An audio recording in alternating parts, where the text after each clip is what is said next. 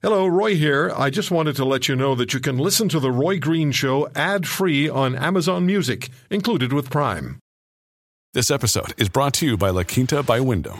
Your work can take you all over the place, like Texas. You've never been, but it's going to be great because you're staying at La Quinta by Wyndham. Their free Bright Side breakfast will give you energy for the day ahead. And after, you can unwind using their free high-speed Wi-Fi. Tonight, La Quinta. Tomorrow, you shine.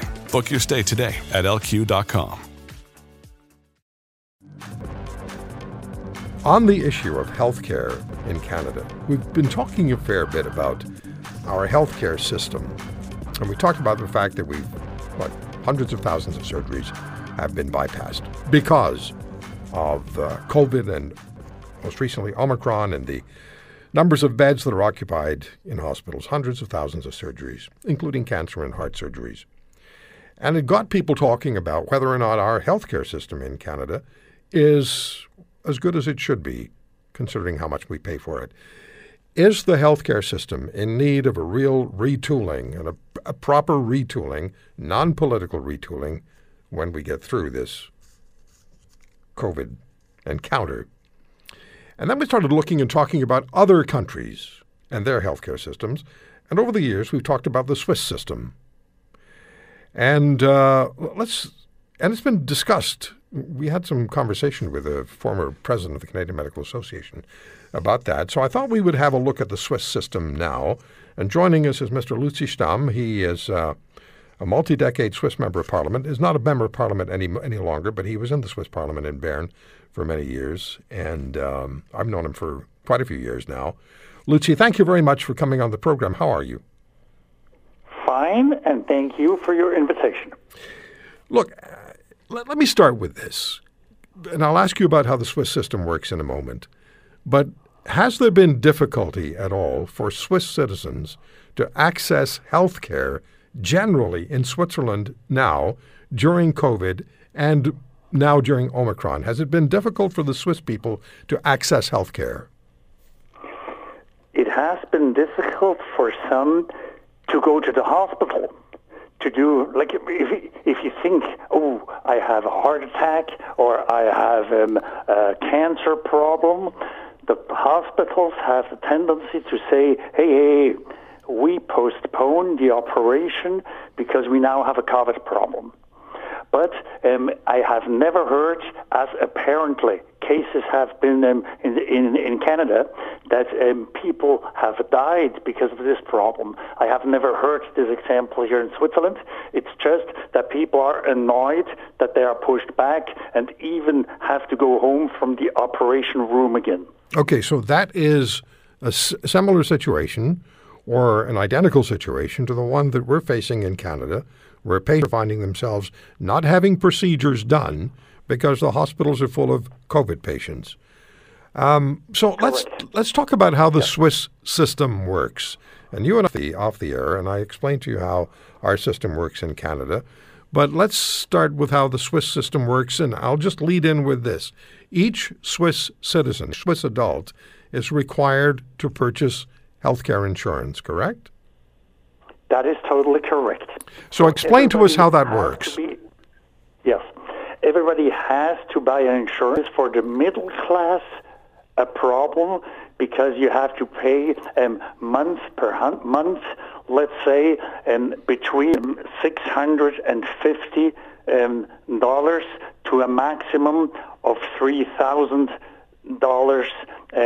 That is a range. This depends on the... It's like a car. Lutzi, are you there? Yes. Okay. And the telephone system is as sick as the health system. That would not have happened 30 years ago in the last century. Well, my feeling was that in Switzerland, nothing ever stops working. Oh, we have problems. Well, it's also in the ours. healthcare system. I have a political friend, and I entered in politics 30 years ago. And he always said in his speeches, system still healthy? No, it is sick because it's too expensive. And the costs have tripled in the last 30 years. Okay, so each Swiss citizen has to buy insurance. That's the law. That's the rule, correct? That is correct. And so the positive side, the only positive side, it cannot happen that somebody who has to go to a hospital, somebody who has an accident and provokes costs, then has really tremendous financial problems. Because you can say it's 12,000 Canadian dollars a year. That's the absolute maximum which is charged on anybody. So it's $12,000. So it's $1,000 a month maximum. Is that it, or $100 a month, or how does it work? What's the maximum that a Swiss person pays for insurance, for health insurance? It would be $12,000 a year. Okay, $12,000 a year. Let's say I have a problem now in January, and I have a problem again in August, and I have a problem again in December. Mm-hmm. If you go over this limit, which totals 1,000 francs a month, but it's per year, if it gets more expensive than 12,000 Canadian dollars, then you have a limit. The rest is paid by taxpayers.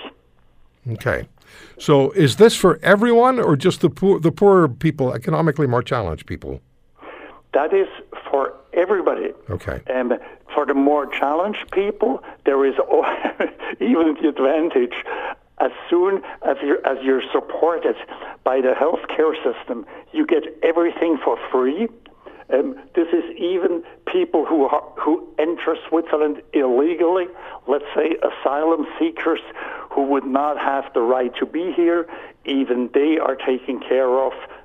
And the excellent Swiss medical system works also for them. All right, so let me explain it to you as I understand it, and you can tell me if I'm wrong. So each Swiss citizen has to buy insurance, and that insurance, whatever you purchase, whatever plan you purchase, varies in price depending on the deductible you choose, right? Correct. So I could say, okay, I want to spend whatever. I could say, I want to spend $500 a month. I can afford $500 a month for insurance, and that $500 would carry with it a certain amount of deductible. If I paid $600, the deductible would be less. If I paid $400, the deductible would be more.